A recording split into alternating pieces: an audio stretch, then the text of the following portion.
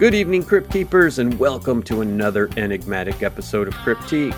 I'm joined as always by a man who knows when you fart on an elevator, you're wrong on every level. Ryan, what's up?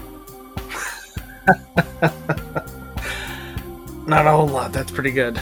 I like that one. It's a good dad joke. My boss told me a while ago.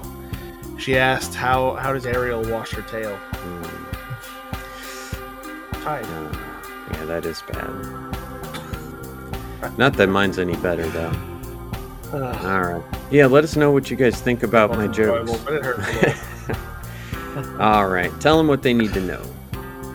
All right. As usual, like, subscribe, rate, share, whatever you can do in your platform to help with the algorithm. That's always useful, but sharing it with somebody who you know and will probably like it is always the best. And we are now starting to try to do this through video. I don't know if this one in particular is going to be going out on YouTube, but we're experimenting. So if we are on YouTube, hello. You can finally see what we look like and have your, inner image of it shattered. Kind of like when you see a live action version of a character from a book. So yeah, check us out on YouTube. We're going to start doing more of that. And we're going to start having some of our guests on YouTube as well, because I know a lot of them have things that they want to share with everybody. They have photos, slides, websites, whatever. So we're going to try to make that happen more. And you can help us keep the servers on with Buy Me a Coffee.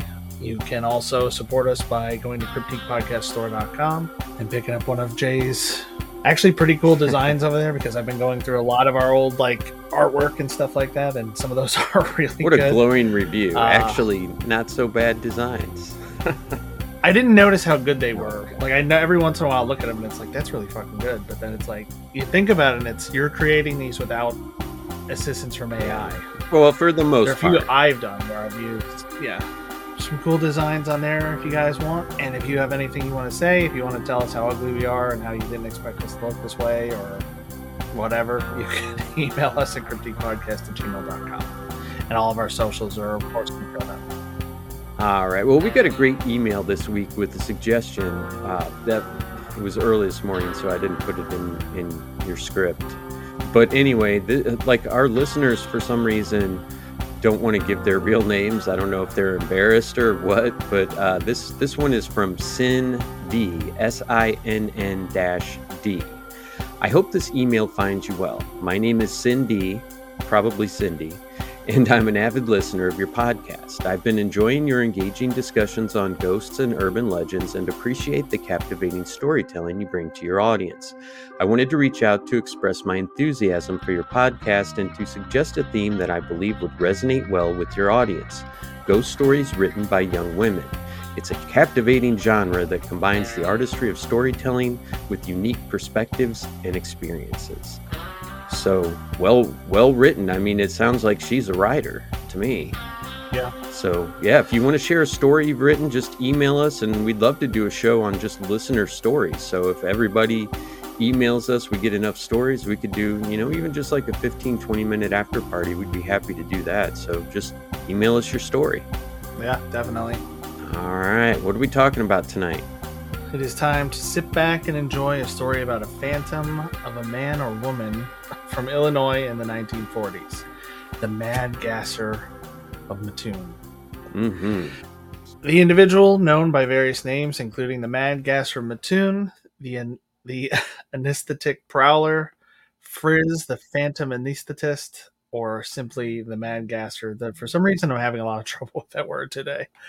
Is believed to have orchestrated a series of gas attacks in Mattoon, Illinois during the mid-1940s. Over a 2-week period, police received reports of more than 24 separate cases of gassings, accompanied by numerous sightings of the suspected assailant. The purported victims of the gasser described an unsettling sequence of events: strange odors infiltrating their homes, followed by symptoms such as leg paralysis, coughing, nausea, and vomiting. All sounds like gas stuff to me. Yeah. Despite the alarming nature of these reports, no fatalities or severe medical consequences were documented. Law enforcement, however, maintained a skeptical stance throughout the entire incident. The absence of any tangible evidence and the revelation of straightforward explanations for many reported gassings, such as spilled nail polish or odors from animals in local factories, led authorities to question the validity of the claims. Now, I just want to add here, I have an unbelievably fat dachshund. And some of the gases she has released make me cough, make me nauseous. I haven't experienced leg paralysis yet, but I mean, it's on the animal way. Odor that could be part of it. Yeah, I fed her some Hardee's this morning, so. Oh God, no wonder she's fat. I had a dog one time that actually woke me up with a fart. I've never been roused from my slumber by a scent before. And I woke up and I'm like, what the hell is that? And he just gave me this look. Yeah, I knew it was him. He was like, what? You want to fight? Right. Look, I'm not humping your leg, bitch. Notably, those who experienced the alleged symptoms recovered swiftly without enduring any lasting health effects. Despite the lack of substantial proof, local newspapers fueled the alarm by publishing sensational articles, go figure, about the reported attacks, treating the accounts as undeniable facts. Today, they would probably not only say that it happened, but they would try to attribute it to a specific group. Yeah. For a specific purpose, I think. I mean, that's probably a little social commentary that people don't need, but I agree. I feel like they would say right-wingers did this or BLM protesters did that. They would put it on somebody. It just depends which news organization you watch. Absolutely. We don't have random crime anymore. It's all motivated by whatever your political beliefs are. For sure. The prevailing consensus among historians is that these incidents represent a case of mass hysteria. Nevertheless, some individuals persist in the belief that the mad gasser was a genuine threat, while others propose alternative explanations, such as industrial pollution, to account for these perceived attacks. Yeah, how wonderful would it be for, a young woman to call the police and say, hey, this happened to me. There was someone in the house, the window was open or whatever. And then the police just being like, it was probably just the stinky farm up the road. I mean, how would that make you feel? Like you can't even call the police for help on something like this because they don't even believe you. It's a sad state. Well, just to go back to that email, I feel like that might be part of the female perspective on some of these stories is not being believed. Absolutely. Because there are so many, like, I've read a lot of older books, early 1900s, late 1800s, where when something's going on with a man, there's a problem that has to be solved. And when there's something going on with a woman, it's hysteria. Or there's even some of the Sherlock Holmes stories where it's like, this thing happened and we saw this apparition or we saw like a monster or whatever. And the lady of the house has been incensed for 3 days or whatever. Like she's so upset she's out of her mind and you can't even talk to her. It's sexism for sure. I mean, yeah, well, I mean, I think a lot of what's going on now is still sexism. Fair enough. But yeah, we'll get into some more of that kind of dismissal. We're talking about a while ago, but it's pretty obvious as we go through that there's a lot of misogyny involved here. Let's talk about the appearance. The prevailing contemporary accounts of the mad gasser heavily rely on the testimony provided by Mr. and Mrs. Bert Kearney of 1408 Marshall Avenue, who were the first victims of the Mattoon gas attacks to be reported by the media. According to their description, the gasser appeared to be a tall and slender individual in dark clothing and sporting a snug-fitting cap. In a separate report, issued several weeks later, an alternative depiction emerged, characterizing the gasser as a female masquerading in male attire. Dun dun dun, tie-in. The discrepancy in descriptions added a layer of complexity to the ongoing investigation, which you would expect because it's like, I don't know, what do you think? Like 95% of the time there's any kind of violence involved, it's probably a man. But yeah, generally. But now if they're saying like, oh, we could be looking for a woman too, That really opens up the suspect pool. Yeah. Consistent details across various accounts highlighted that the gasser was often seen carrying a flit gun, an agricultural tool designed for pesticide spraying. And what this looks like, you guys have probably seen it if you've seen like old Tom and Jerry cartoons or something like that, or the Spy versus Spy in the Mad magazine. It's almost like a basketball pump with a couple of like a little tank little hanging off of it. cylinders. Yeah. And they just, it's not like a constant spray. You pump it and then spray it. According to witness statements, the gasser purportedly utilized this instrument to discharge the mysterious gas during the reported attacks. These details, while contributing to the overall narrative, also introduced variations in eyewitness testimonies, adding intricacies to the attempts to apprehend or identify the alleged perpetrator. Yeah. So this is a pretty scary individual. I'm picturing someone with a kind of an old World War II style gas mask on and spraying this this concoction. Yeah. Yeah, it sounds almost like something from an old Batman comic or something like that. Oh, I could totally see the Riddler doing that. In an Art Deco kind of style. It's pretty foreign today, especially the the type of sprayer. Right. I hadn't even thought about the fact that probably most people, it's like I immediately thought of old like Hanna-Barbera cartoons. Yeah. That's probably where most people would have seen that. All right, but to get into the attacks, the inaugural incident of the 1944 gasser occurrences was on August 31st at a residence on Grant Avenue in Mattoon. Urban Rafe was awakened during the early morning hours by an unusual odor, experienced nausea, weakness, and also had a bout of vomiting. So all the telltale signs that his dog farted, according to the police. Concerned about potential domestic gas poisoning, Rafe's wife attempted to inspect the kitchen stove, only to find herself partially paralyzed and unable to leave her bed. Because, gas stoves, you leave them on, apart from just fire, they can displace the oxygen in the house, so that does make sense. A similar incident transpired later that night involving a young mother in close proximity. Awoken by her daughter's coughing, she discovered her own inability to leave her bed. The following day, on the 1st of September, Mrs. Kearney of Marshall Avenue reported a third incident, initially attributing a strong, sweet odor to external sources. She began losing feeling in her legs, prompting panic and a call for help. The police found no evidence of a prowler, but Bert Kearney, returning home around 12:30 a.m., discovered an unidentified man near a window.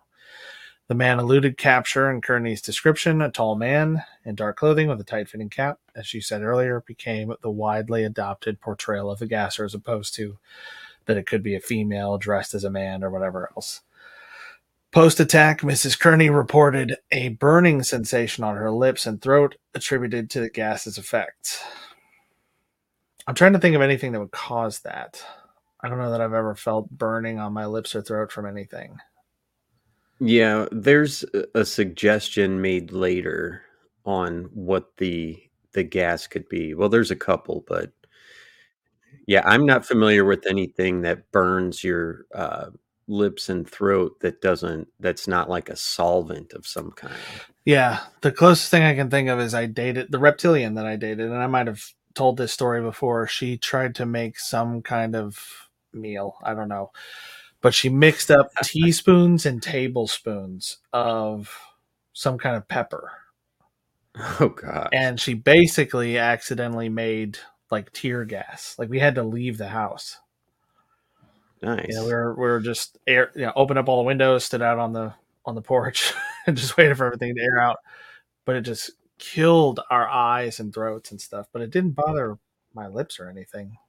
Honey, is there a difference between black pepper and ghost pepper? I just use the ghost pepper.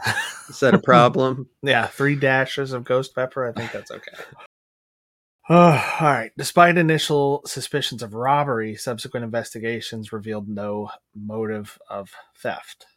So I guess that means that the police didn't find anything that was actually missing. Yeah. because that's the Columbo thing. What's there now that wasn't there before? What was there before that's missing now, and what's been moved, right? Right. Isn't that his thing? God, I don't know why that was so hard to remember. Sounds good. Okay. Local newspapers erroneously labeled this incident as the first gasser attack. In the days following, several similar attacks occurred, yet victims provided vague descriptions and no clues were found. The first physical evidence surfaced on the 5th of September at the Cordes residence, involving a piece of white cloth.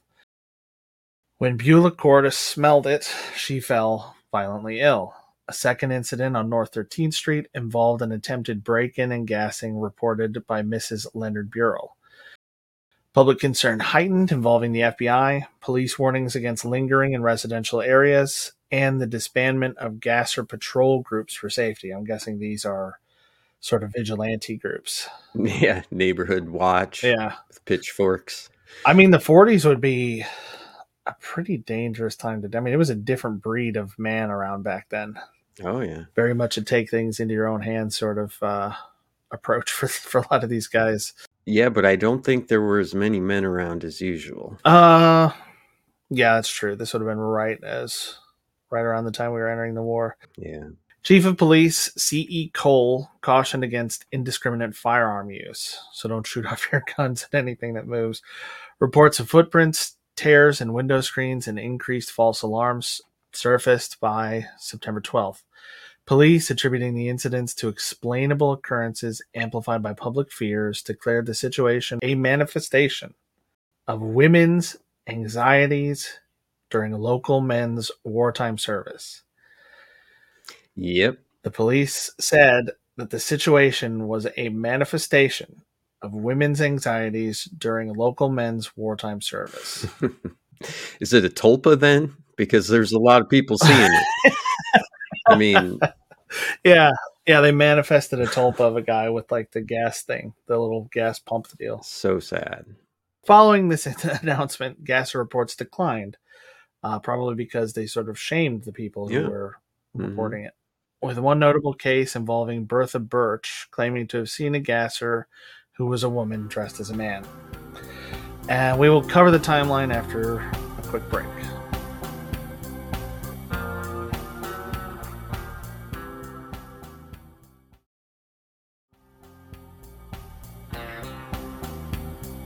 Welcome back, Group Keepers. All right, so let's go over the timeline.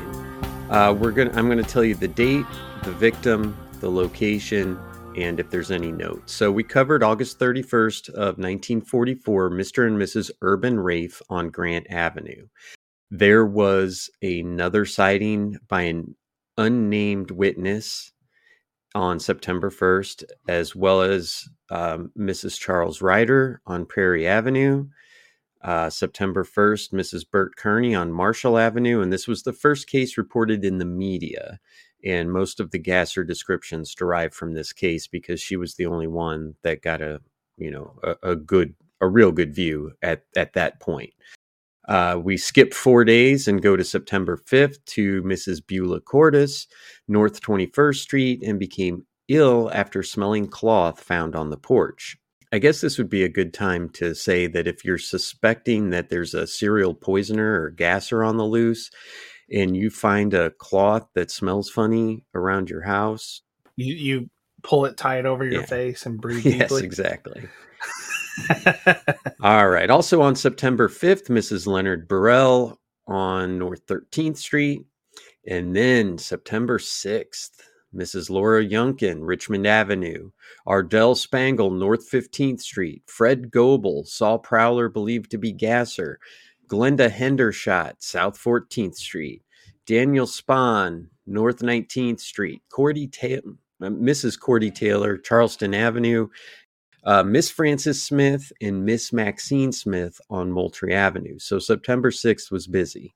September 7th, these two also saw blue vapor and heard a motorized buzzing sound believed to be from gassing machinery. September 8th, Mr. C.W.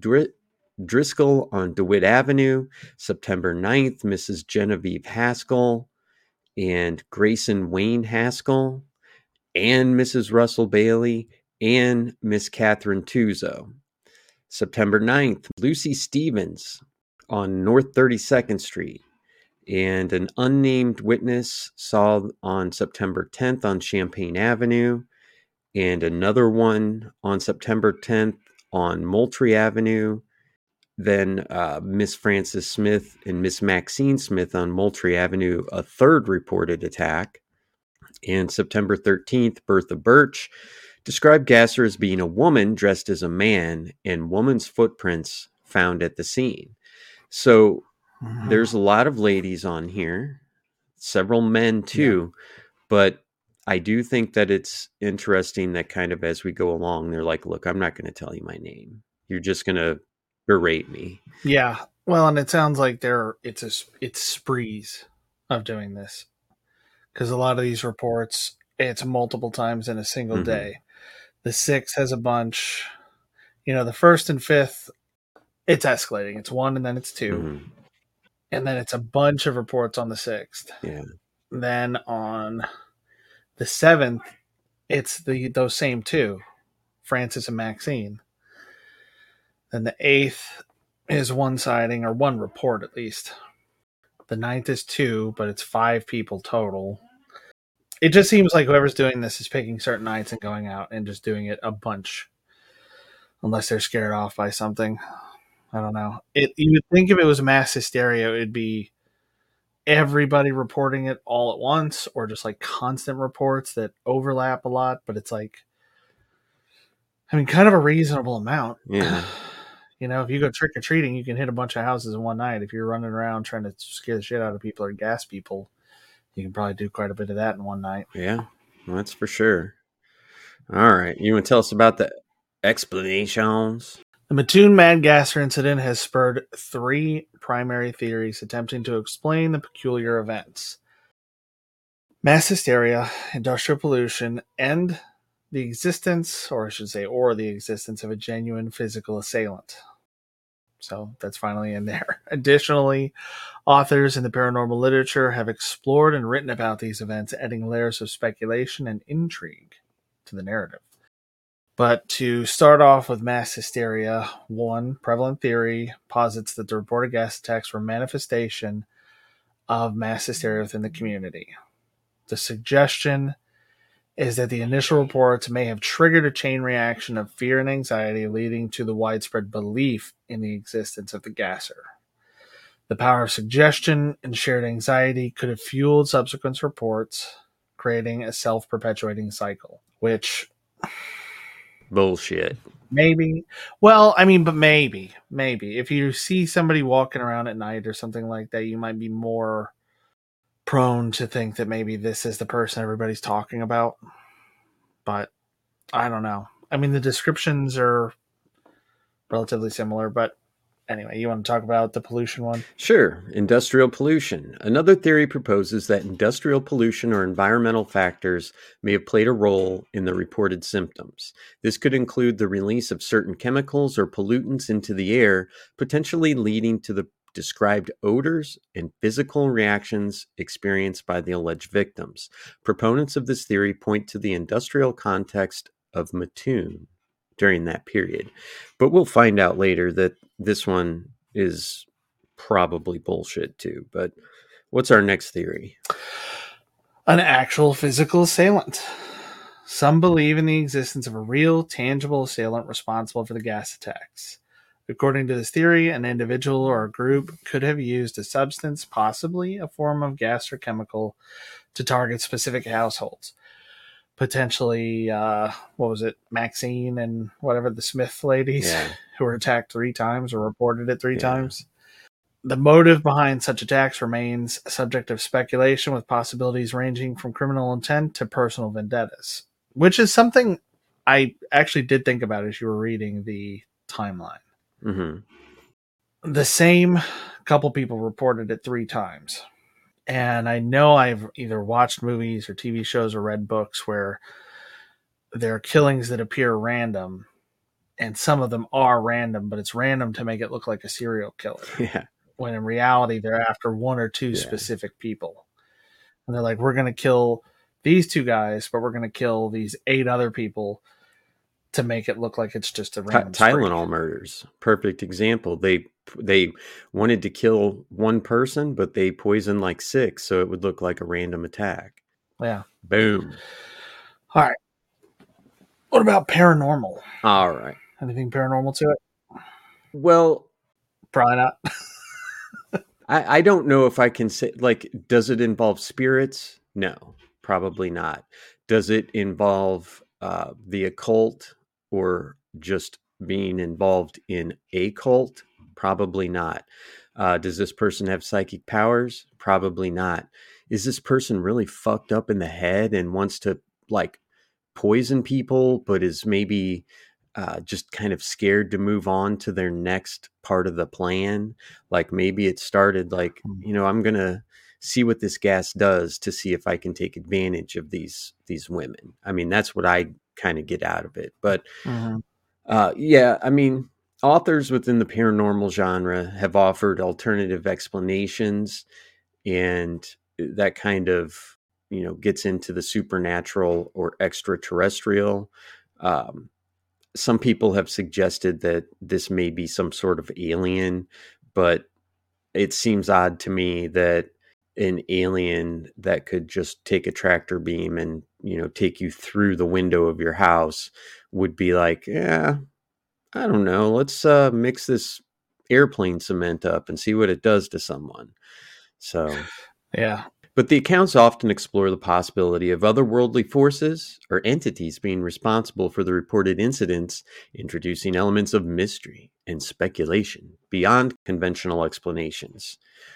The Mad Gasser of Mattoon remains a fascinating and enigmatic chapter in local history, with the diverse theories reflecting the complex nature of the reported events and the enduring intrigue surrounding them. We'll talk mass hysteria after a quick break.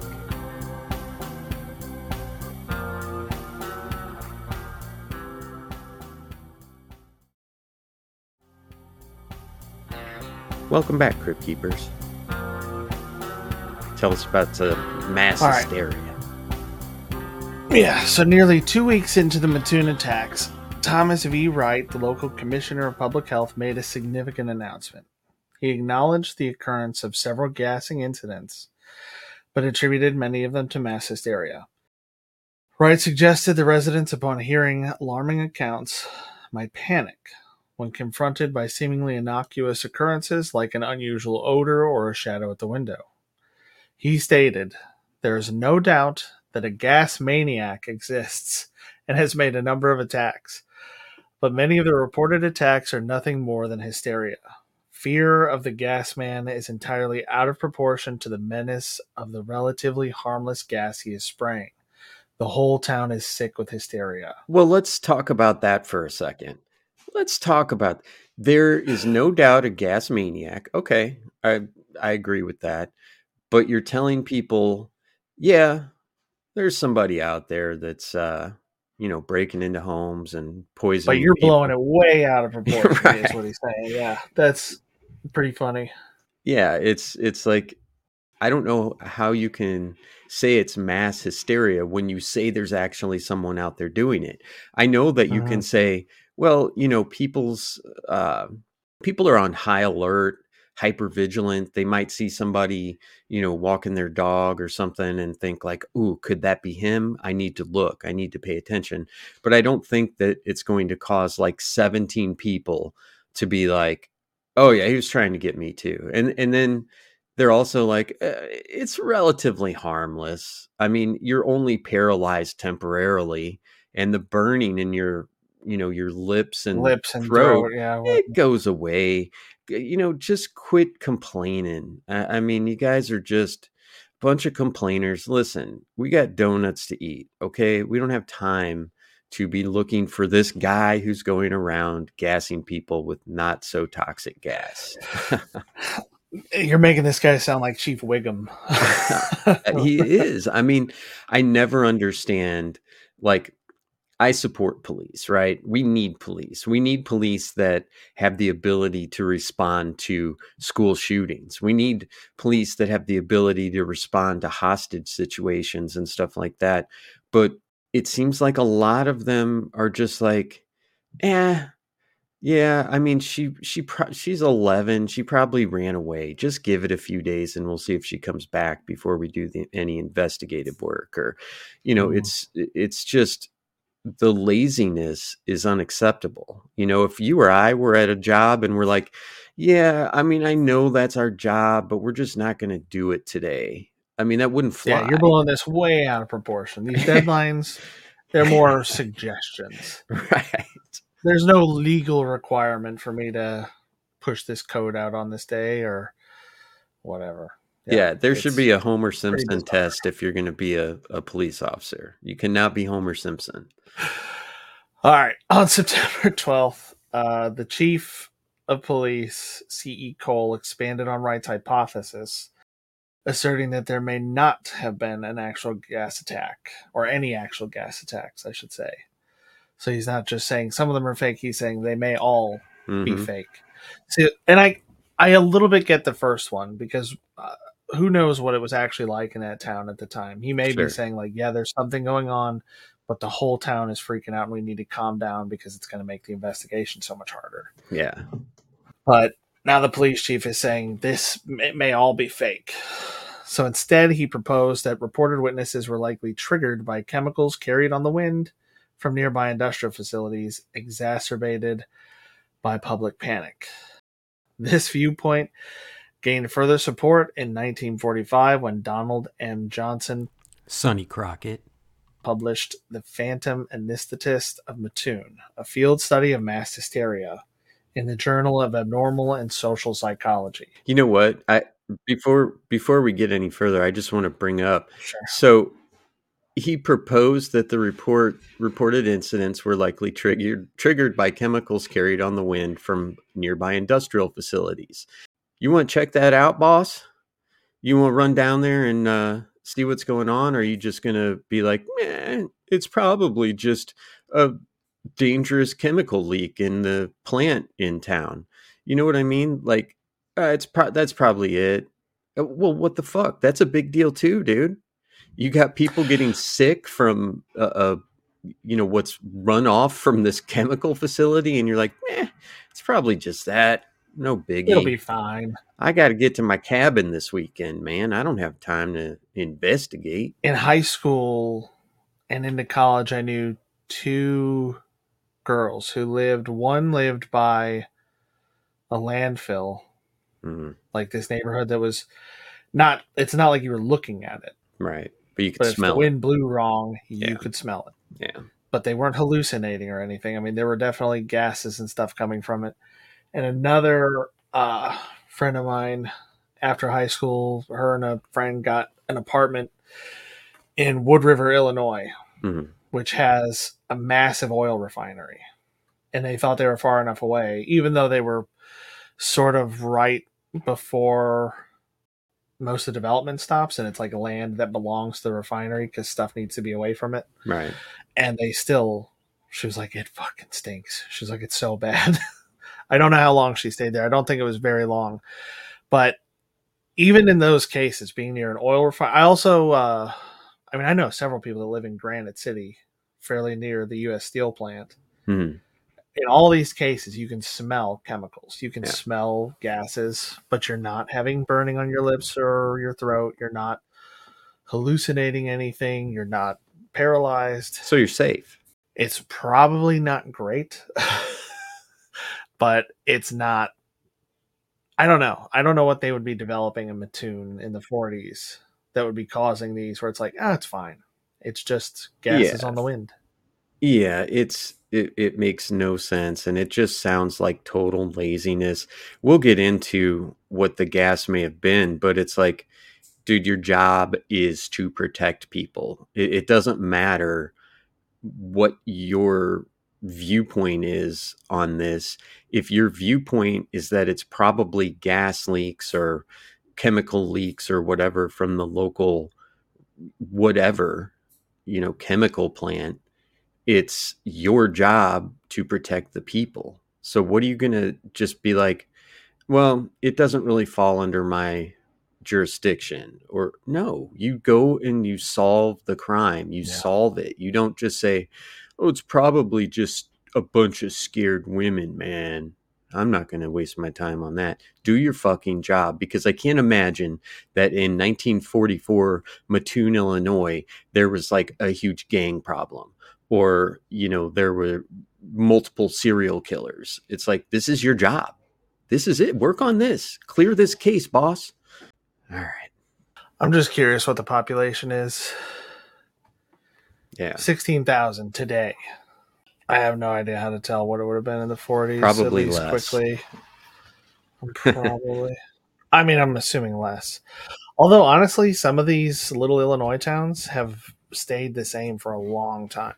The town Kim's originally from has had like 2,000-ish people since like the 1920s. Yeah, but even if the population is 16,000, there could be 6,000 men off at war. So Yeah. That's kind of where I was going to go with that. All right. So Johnson's study documented the Mattoon incident as a case study in mass hysteria. In 1959, psychologists, quite a ways, after this, psychologist James P. Chaplin shared this opinion as well, forming the basis for subsequent studies on the phenomena. That is hysteria, not somebody actually gassing people and people telling the truth. Yeah. Many of the physical symptoms recorded during the, I would say butt tour. I like butt tour. But I don't know. Butt tort. During the butt tort, yeah, it makes you want to snap your suspenders. The butt tort and Mattoon incidents, including choking, swelling of mucous membranes, and temporary paralysis or weakness, align with suggested symptoms of hysteria. Some experts argue that the mass hysteria was intensified by sensational headlines such as Mrs. Kearney and daughter first victims in Mattoon's Journal Gazette, which implied the anticipation of more attacks. So to restate that, to restate that, they didn't say there was an attack. They said the first attack has happened, and that is. I mean, I've seen this as a meme before, kind of like you go back in time, you're like, what's going on right now? What's important? Like, there's a world war. Which one? And the person's like, which one? Like one or two. And they're like, what do you mean two? It's like, oh, okay, I know where I am. Yeah. There's been an attack. There you go. The first one or the second one? What do you mean second one? All right. All right. Do you want to get on to toxic waste theory or pollution or whatever? I do. Yes. So, on September 12th, Chief of Police Cole speculated that substances like carbon tetrachloride or trichloroethylene, known for their sweet odor and capable of inducing symptoms similar to those reported by alleged gasser victims, could have been the culprits. So, this is a statement. This is still no investigation. This is speculation.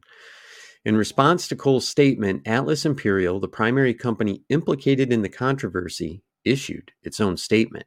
They claimed that their facility only had 5 gallons of carbon tetrachloride in stock, and that was all contained within firefighting equipment. Atlas Imperial officials further denied that any quantities of trichloroethylene, an industrial solvent used by Atlas, could be responsible for the sickness in the town. They reasoned that significant amounts of the chemical would have been required to cause illness, and factory workers would have experienced similar symptoms long before the townspeople were affected. Fact, right? If you're standing at a burning building and there's people down the street, you're going to get burned before they do. It's pretty simple. If you're working around these solvents that are allegedly leaking, you're going to be affected before people down the street. Yeah. Now, it's also true that chemical companies and all kinds of manufacturers, and they all lie. They all say, no, we didn't have that. Nope, couldn't have been us. But Ryan, that's why you need an investigation. Okay, I believe you, but just to kind of quell the panic, let's go in and you show me where everything's at. And I want to talk to some people that are working here, because they're probably wearing gas masks. So maybe that's why they're not being affected, but people down the street are. Do some work.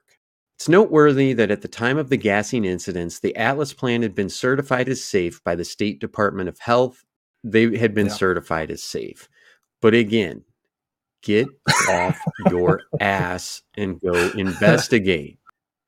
I mean, we do more investigative work in the field than this guy. Oh, it's probably mass hysteria. It's definitely mass hysteria. And if it's not mass hysteria, it's definitely this. It's like you can't have two definitelys. Oh, that's pretty good though. But yeah, and even if you're wearing a gas mask at work at this chemical plant, you're not wearing it all the time. Yeah. I mean, I have a buddy who worked at the steel mill well, I have no idea if he still works there or not. We haven't talked in a while, but that's where he used to work. And I remember one day he just texted me a picture from his truck, like driving in. And he's like, this is what it looked like today. And it was just like this weird, slightly like orange or brownish fog, like very thick. And he was just like, he's like, I have no idea what this is. I just hope my door seals and cabin air filter are up to it.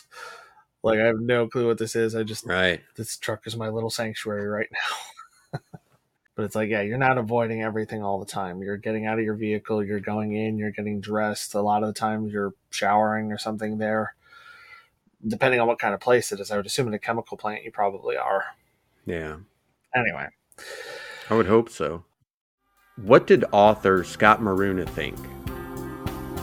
We'll find out after a quick break.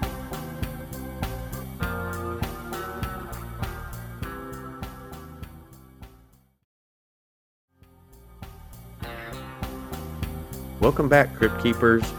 Ryan, You're facing the final boss now, Scott Maruna. What did he have to say about it? Because this guy knows it backwards and forwards. Okay, so this is from an Illinois Times article from May 1st of 2003. The title being Scott Maruna researched the topic and wrote the book, The Mad Gasser Mattoon, Dispelling the Hysteria, apparently published by a place called Swamp Gas Book Company, which is so good. That is such a good name. I love it so much. I've been excited to read this just to read that name. All right. But he said he's ready to name names. For over 2 years, he researched leads, interviewed witnesses, and pored over every bit of information he could dig up on the Mad Gasser of Mattoon. He has studied police reports, pondered newspaper articles, and constructed criminal profiles. I think I have been almost obsessed with this case for the past 2 years, Maruna says. I have probably read everything ever written about the Mad Gasser of Mattoon. After countless hours of hard work and investigation, Maruna said he has made some startling discoveries, unlocking secrets surrounding the case that have been buried for the last 60 years. That's 60 years as of the writing of his book in the article. Maruna said he has uncovered the true identity of the Mad Gasser of Mattoon, and while the name of the gasser may come as no surprise to some longtime Mattoon residents, he believes most people will be shocked by what he calls the other half of the story. According to Maruna's recently released book, The Mad Gasser Mattoon, Dispelling the Hysteria, the real Mad Gasser was not an escaped Nazi, a crazed ape man, or a figment of the imagination, as many other publications and the police, that's my own insert here, have reported over the last several decades. Instead, Maruna's theory suggests the gasser was actually a well-known resident of Mattoon, someone from an influential family who had a grudge against many area residents and desired revenge against the town that would not accept him. That person, according to Maruna's book, was Farley Llewellyn, the son of a grocer who was considered a pillar of the community. Although his father was highly respected, Farley never fit in to the Mattoon community. When I spoke with people who knew him, the same words would keep coming up over and over. Odd, different, recluse, loner, Maruna said. Although he was highly intelligent and excelled in school, no one ever really understood him. When Farley returned to Mattoon after attending the University of Illinois as a chemistry major, Maruna's sources report that he became even more introverted and distant, spending most of his time in a full-scale cellar chemistry laboratory on his family's property. Farley began drinking heavily. Only days before the first Mad Gasser attack, one neighbor recalls an explosion that resulted from one of Farley's experiments in the secret lab. Maruna said he has no doubt that the explosion occurred while Farley was testing the gas he would later use to torment local residents.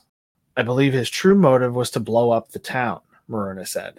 Maruna, a Jacksonville chemistry and physics teacher who grew up in Charleston, said the gas Farley used could have been nitromethane, a sweet-smelling, clear, and highly volatile liquid that can cause nausea, burning of the mouth, swelling of the lips, and minimal eye irritation.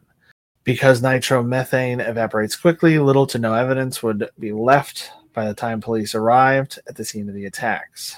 Following almost all the attacks, victims described the gas as smelling sweet, with one person comparing it to the smell of cheap perfume. It was not long after the Gasser attacks began, during the first week of September 1944, that Farley became a suspect. In fact, Maruna said many Mattoon residents told him that they knew Farley was the true Mad Gasser all along. Why, then, have police and others remained silent for so long? It was purely out of respect for Farley's family, primarily his father, Maruna said. In fact, it is only because all members of the Llewellyn family are now dead that many area residents are finally willing to speak out. In addition, Maruna said a twist in the case cast a shadow of doubt on police suspicions that Farley was the Mad Gasser. Farley was placed under constant police surveillance following the first several gassings. However, the attacks continued to occur, baffling police and giving the appearance that Farley was innocent. Maruna believes that, in an attempt to clear their brother's name, Farley's two sisters, Florence and Catherine Llewellyn, assumed the role of the Mad Gasser for the final series of attacks. According to Maruna's books, the later gassings became much sloppier and were markedly different from the earlier attacks. This also would explain the idea that some of these people are reporting women dressed as men. Mm-hmm. While Farley had preyed on couples and families during the early gassings, his sisters targeted younger victims, often single women. The final victim of the gasser reported that her sons chased the culprit down a back alley behind her house and later found a set of footprints under the window where the paralyzing gas had been sprayed, prints that were made by a pair of women's high-heeled shoes. I find it a little hard to believe that women would be wearing heels for a gas attack, but who knows? Well, everybody dressed fancier back then. You know what I mean? Like, you see guys like working on the railroad and they're wearing like slacks and a button-up shirt and a tie and a paperboy hat. And it's like, I mean, I guess they just didn't have, like blue jeans and t-shirts to wear back then. And maybe these women wore maybe they, walked or whatever in their regular shoes and then put these high heels on to leave the tracks. So it would look like, oh, there's no way it could be our brother that did this. That could be, or it could be that when they're saying high heeled, I mean, they don't necessarily mean like stilettos. Sure. It could mean something that's, got a heel that's like an inch or two high or something. That's a little bit more feminine. Yeah. All right.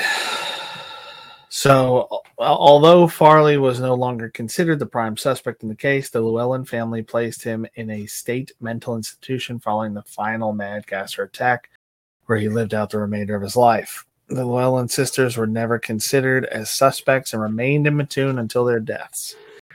So there you have it. The truth is finally out, at least one version of it. That is what I love so much about the Mad Gasser case, Maruna said. There are so many opposing viewpoints, and I think there's a little bit of truth to all of them. And we will give you our final thoughts after a quick break.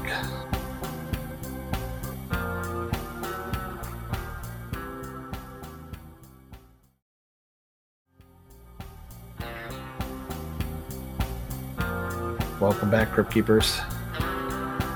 So, Jay, what you think? I agree with Maruna. Because you know why? Because he investigated. You know what I mean? He actually looked into it. He didn't just say, probably that. Probably that. He actually, did some investigative work to write a book, because you can put out a statement to the press and not do any investigation. But if you write a book, you damn well better do some investigation. And it makes sense to me. I don't think it was fumes on the air from the chemical plant. I don't think that. I don't think that it was mass hysteria. I think that there's a couple that could probably be discounted a little bit, like, okay, well, I'm not saying that every single one of these people saw the mad gasser, but it doesn't have to be everyone for it to not be mass hysteria. Does that make sense? I mean, it doesn't. It could be 2 or 3 of them that maybe thought they saw something. Oh, hey, we're concerned citizens. We know this is going on. We are going to make this report in hopes that maybe, I don't know, you'll send a deputy out. Send Barney. Send Barney at least to investigate.